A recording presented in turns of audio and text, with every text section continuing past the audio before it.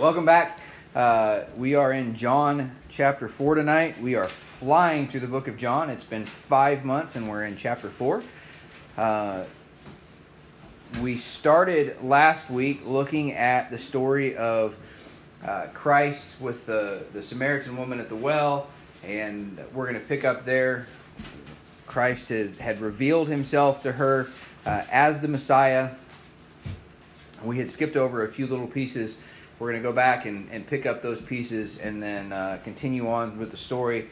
We're still not going to get through the whole story today because we're going to skip over some more verses as the disciples come back and interrupt things. But just a story of really the amazing grace of God, His love and His care. That salvation was never only about the Jews. It was never only about Israel. It was always about the whole world, and Christ reaching out and showing that to the world. So John chapter 4, and we're going to start in verse number 15. The Bible says, "The woman saith unto him, Sir, give me this water, that I thirst not, neither come hither to draw. Jesus saith unto her, Go, call thy husband, and come hither. The woman answered and said, I have no husband. Jesus said unto her, Thou hast well said, I have no husband. For thou hast had 5 husbands, and he whom thou now hast is not thy husband. In that saidst thou truly. The woman saith unto him, Sir, I perceive that thou art a prophet. Our fathers worshipped in this mountain, and ye say that in Jerusalem is the place where men ought to worship. Jesus saith unto her, Woman, believe me, the hour cometh, when ye shall neither in this mountain nor yet at Jerusalem worship the Father. You worship ye know not what. We know what we worship, for salvation is of the Jews. But the hour cometh, and now is, when the true worshippers shall worship the Father in spirit and in truth. For the Father seeketh such to worship him. God is a spirit, and they that worship him must worship him in spirit and in truth. The woman saith unto him, I know that Messiah cometh, which is called Christ. When he is come, he will tell us all things. And Jesus saith unto her, I that speak unto thee am he. And upon this came his disciples, and marveled that he talked with the woman. Yet no man said, What seekest thou? Or why talkest thou with her? The woman then left her water pot, and went her way into the city, and saith to the men, Come, see a man which told me all things that ever I did. Is not this the Christ? Then they went out of the city and came unto him. And we're going to skip down to verse number 39. And many of the Samaritans of that city believed on him for the saying of the woman which testified, He told me all that ever I did. So when the Samaritans were come unto him, they besought him that he would tarry with them. And he abode there 2 days. And many more believed because of his own word. And said unto the woman, Now we believe, not because of thy saying, for we have heard him ourselves, and know that this is indeed the Christ, the Savior of the world. Let's pray. Father God, we love you. We thank you for this day. Lord, I pray that you would speak to us today. Lord, that this would not just be my words, but it would be your words, that each heart would know your truth. Just as the Samaritans know that Christ is the Messiah, Lord, that we would know your truth, that we would know right, and that we would know how to follow you. So God, please teach us. Speak to us today. Lord, please set aside all the worries and cares in our hearts. Clear our minds and help us to focus on you. Lord, we love you and we thank you. It's in Jesus' name we pray. Amen. So where we picked up, we read part of that last week, and I kind of glossed over it, but Christ is speaking to the woman, and he's telling her all that she has, all that she's done. And he's revealing to her that she could have living water. And we pick up in verse number 15, And the woman saith unto him, Sir, give me this water, that I thirst not, neither come hither to draw. When we looked at her appearance last week, we saw that we're pretty sure that she was out there trying to avoid everybody. She was out there at the hottest part of the day. She was out there when no one else would be there because she wanted to be alone. She was ashamed. And in verse number 15, she says, I want this water because I don't want to thirst. I don't want to have to come here to draw anymore. And Jesus, he says, go call thy husband. He cares about the family. He doesn't want to just reveal the truth to this woman and have her go and mess it up. We saw how that worked with Adam and Eve. God revealed the truth to Adam, and Adam obviously told Eve because Eve was able to recite it to the devil and add her own little touch. But it's because of Eve that Adam was deceived. So Jesus not only wants to teach her, but he wants to teach her whole family. But she says, I have no husband.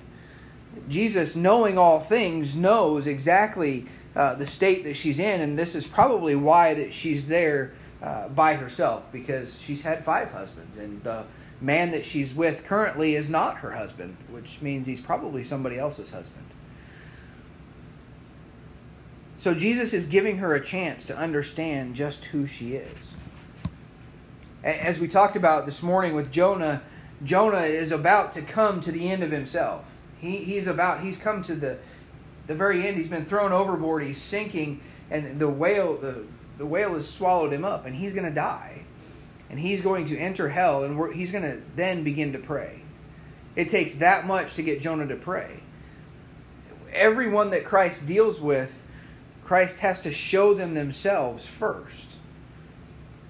And we've talked about this before. The law is nothing more than a mirror. It's a schoolmaster. It's not a set of rules to obey. It's a set of rules that can't be obeyed. It's to show us exactly who we are, exactly how unrighteous we are. A pastor friend of mine in Ohio would say, don't worry, you're twice as bad as you think you are. I would say, don't worry, you're 10 times worse. The book of James tells us that if you keep all the law but offend in one point, you're guilty of all. So, by keeping 9 points out of just the 10 commandments, but breaking one, you're still guilty of all 10. We cannot live up to the law. We cannot live a righteous and holy life. And Christ is revealing to this woman at the well, her true state. He is establishing himself as an authority in her life by telling her the truth, by revealing to her this part of her history. But she still doesn't trust the Jews. So she continues, and she has to question. She has to question. She does reveal a partial truth. She reveals in her heart that she has no husband. She tells him that. But it's only partially the truth.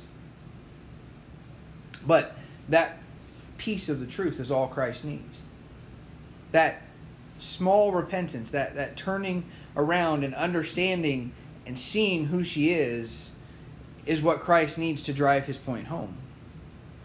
She admits that she's living in sin. And then she recognizes who he is. She calls him a prophet.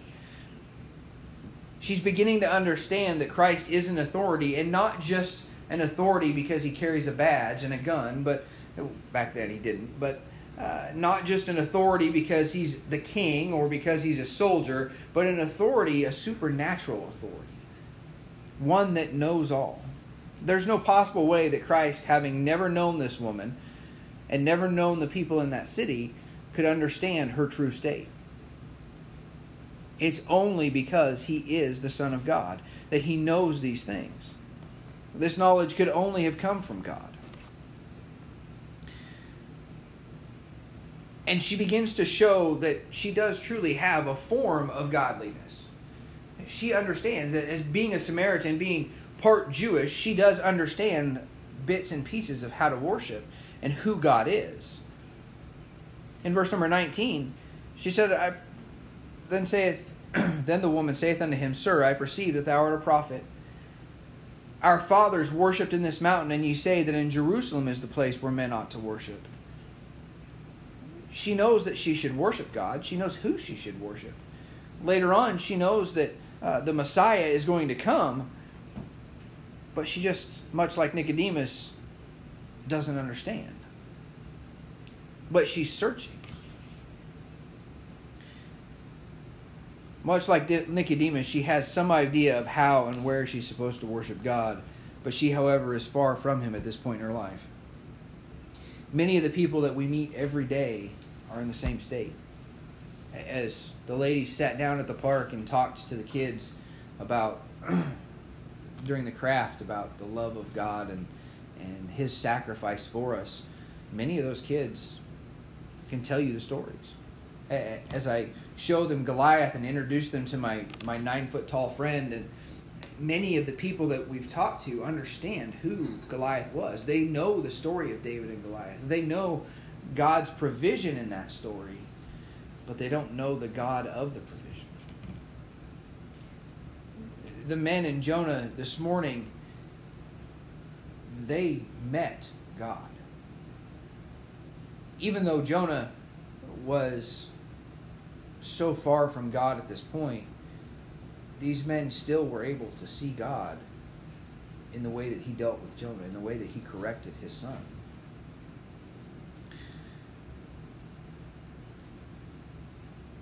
Every day, we meet people that have a head knowledge of God. I have neighbors that probably can quote more scripture to me than I will ever remember. But they're worshiping the wrong God.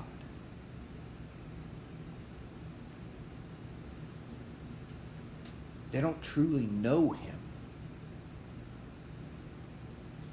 Just like the men in Matthew that we saw, the Lord that went away on a far journey and He gave talents to the 3 men, the 5 talents, the 2 talents, and the 1 talent. 2 of those men truly knew their master. They had the same goals. They had the same passion. They had the same drive as their master. And the one servant was just serving out of duty. And he thought he knew his master. He had a head knowledge of who his master was, but he didn't truly know him because he failed him. Christ goes on to answer her question. And He explains her true lack of knowledge of God, but He also throws in a little prophecy. And I believe we are in the hour today where Christ is talking about. In verse number 23, "But the hour cometh, and now is, when the true worshipers shall worship the Father in spirit and in truth." In verse number 21, Jesus saith unto her, "Woman, believe me, the hour cometh when ye shall neither in this mountain nor yet at Jerusalem worship the Father." God never intended for just it to be one place at one time. That was Israel's idea as God brought Abraham out and spoke to him as he traveled around. Everywhere he went, he would set up an altar and he would worship. It wasn't until Israel was brought out of Egypt that they began to set a specific place. They had the tabernacle, then they had the temple. And that was a specific place. And their idea was to control how they worshiped God. But that was perverted. We saw Solomon brought idols into the temple. The beautiful temple that he built, that David had had spent years gathering the materials for, but couldn't build because he was a man of war, a bloody man. Solomon, his son, in peacetime built the temple that was so beautiful that even in Nehemiah's day, when they rebuilt it, most of the people weep because they remember the original temple, and it doesn't compare. But it isn't supposed to just be we worship in the temple. We don't worship in the church house. We don't worship here. We worship in our hearts. The true worship, as we looked at this morning, is not us speaking and us talking of God. It's us living for God. It's us obeying and doing His will.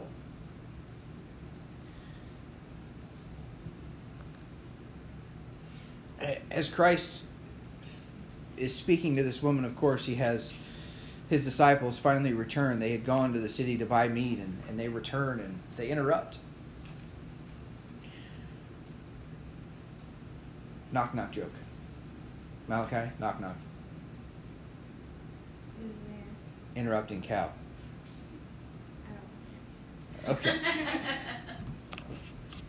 Darn it. Thought I was going to get it. No.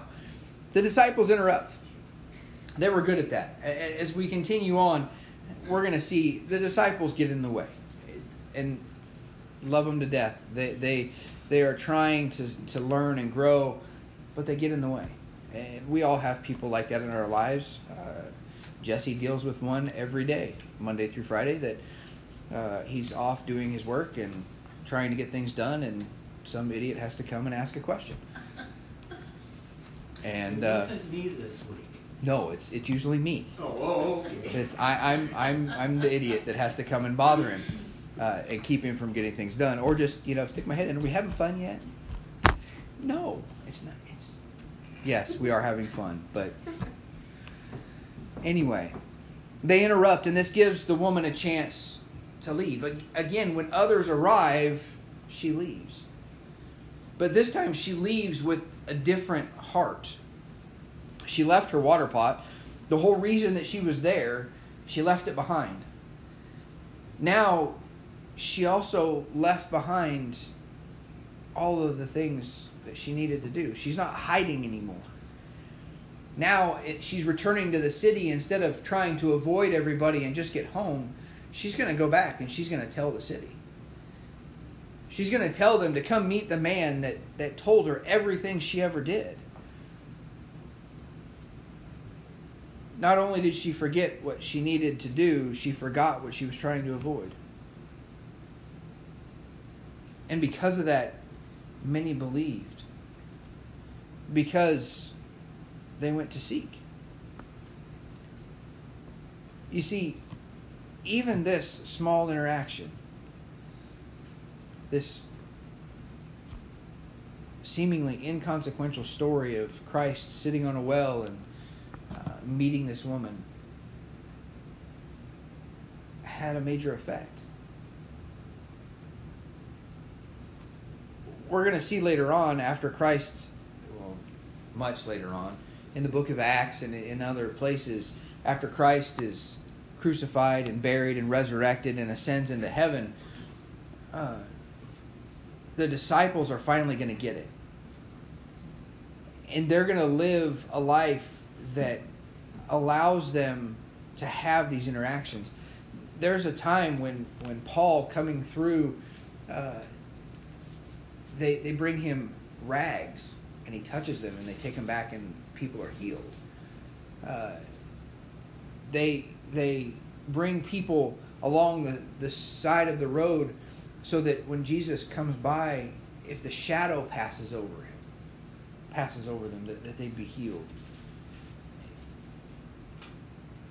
Why can't our lives be that way? What is keeping us from having that effect? From people just looking at us and knowing who we are and who we serve. I went down to my grandmother's after service this morning and she got some mail by mistake. I love our post office. Anyway, long story. She got some of my mail. So I went down and picked it up. And obviously, I was dressed. I took my tie off, took my coat off, but I was dressed fairly nicely for her. And, she knew that I'd been to church. She forgot that we were having church in the house, but she knew that I'd been to church. She was asking me questions about church today. But that's not the norm. And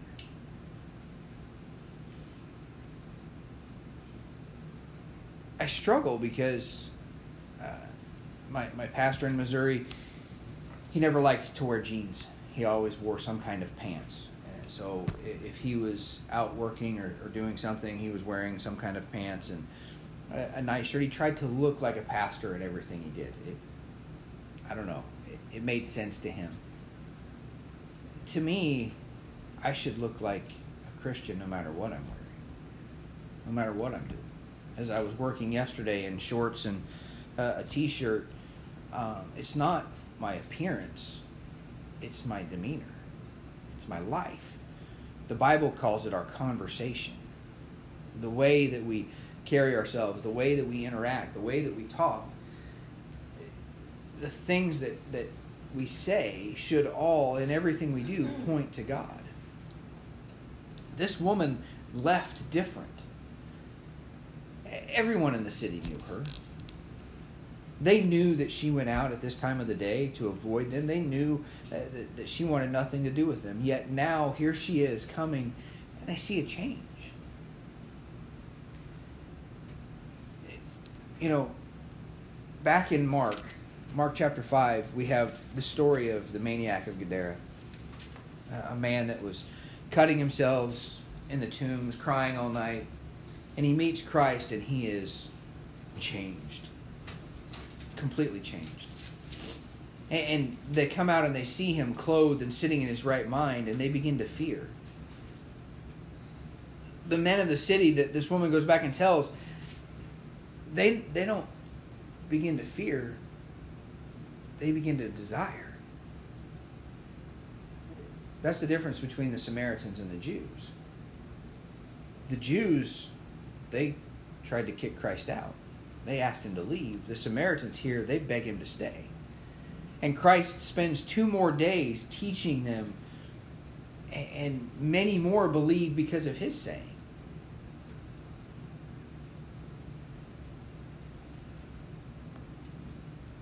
All of this happened simply because one person got on fire for the Lord and forgot all of her phobias.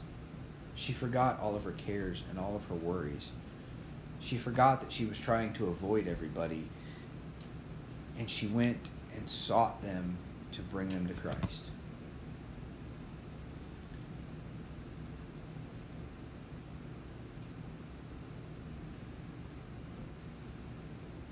It took me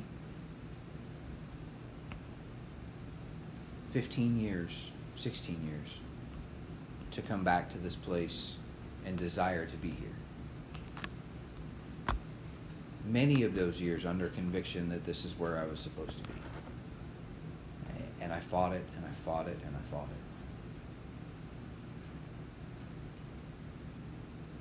it. I'm more like Jonah than I am this woman at the well.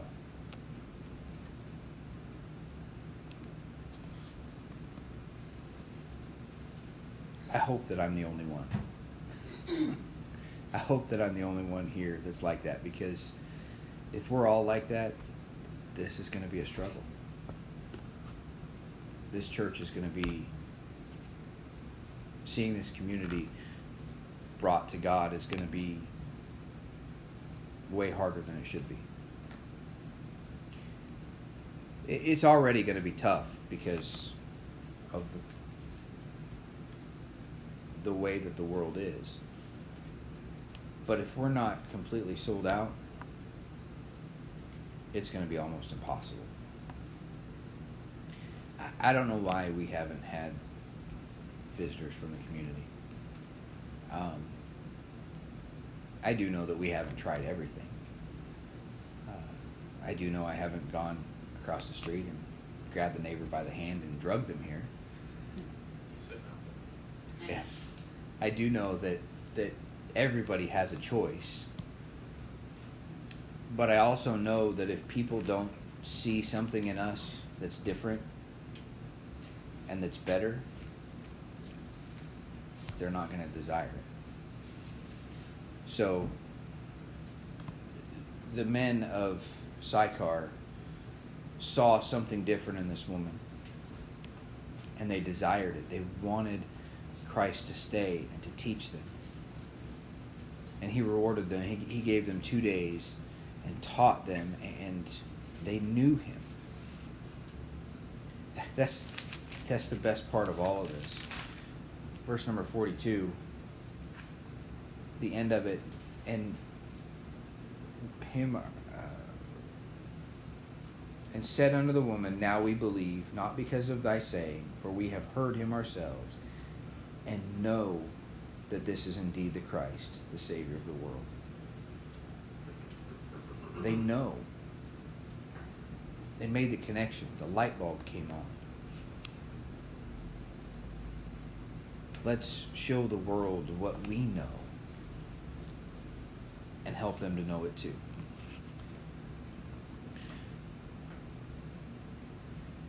Let's work this week to live lives that the world would like to see, that the world believes we should be living. We proclaim to be Christians. They have an idea of what we should be. Let's live the life that a true Christian would live, that a true disciple would live, and let's show them something that they can desire, something that can change their lives so that they can know what we know.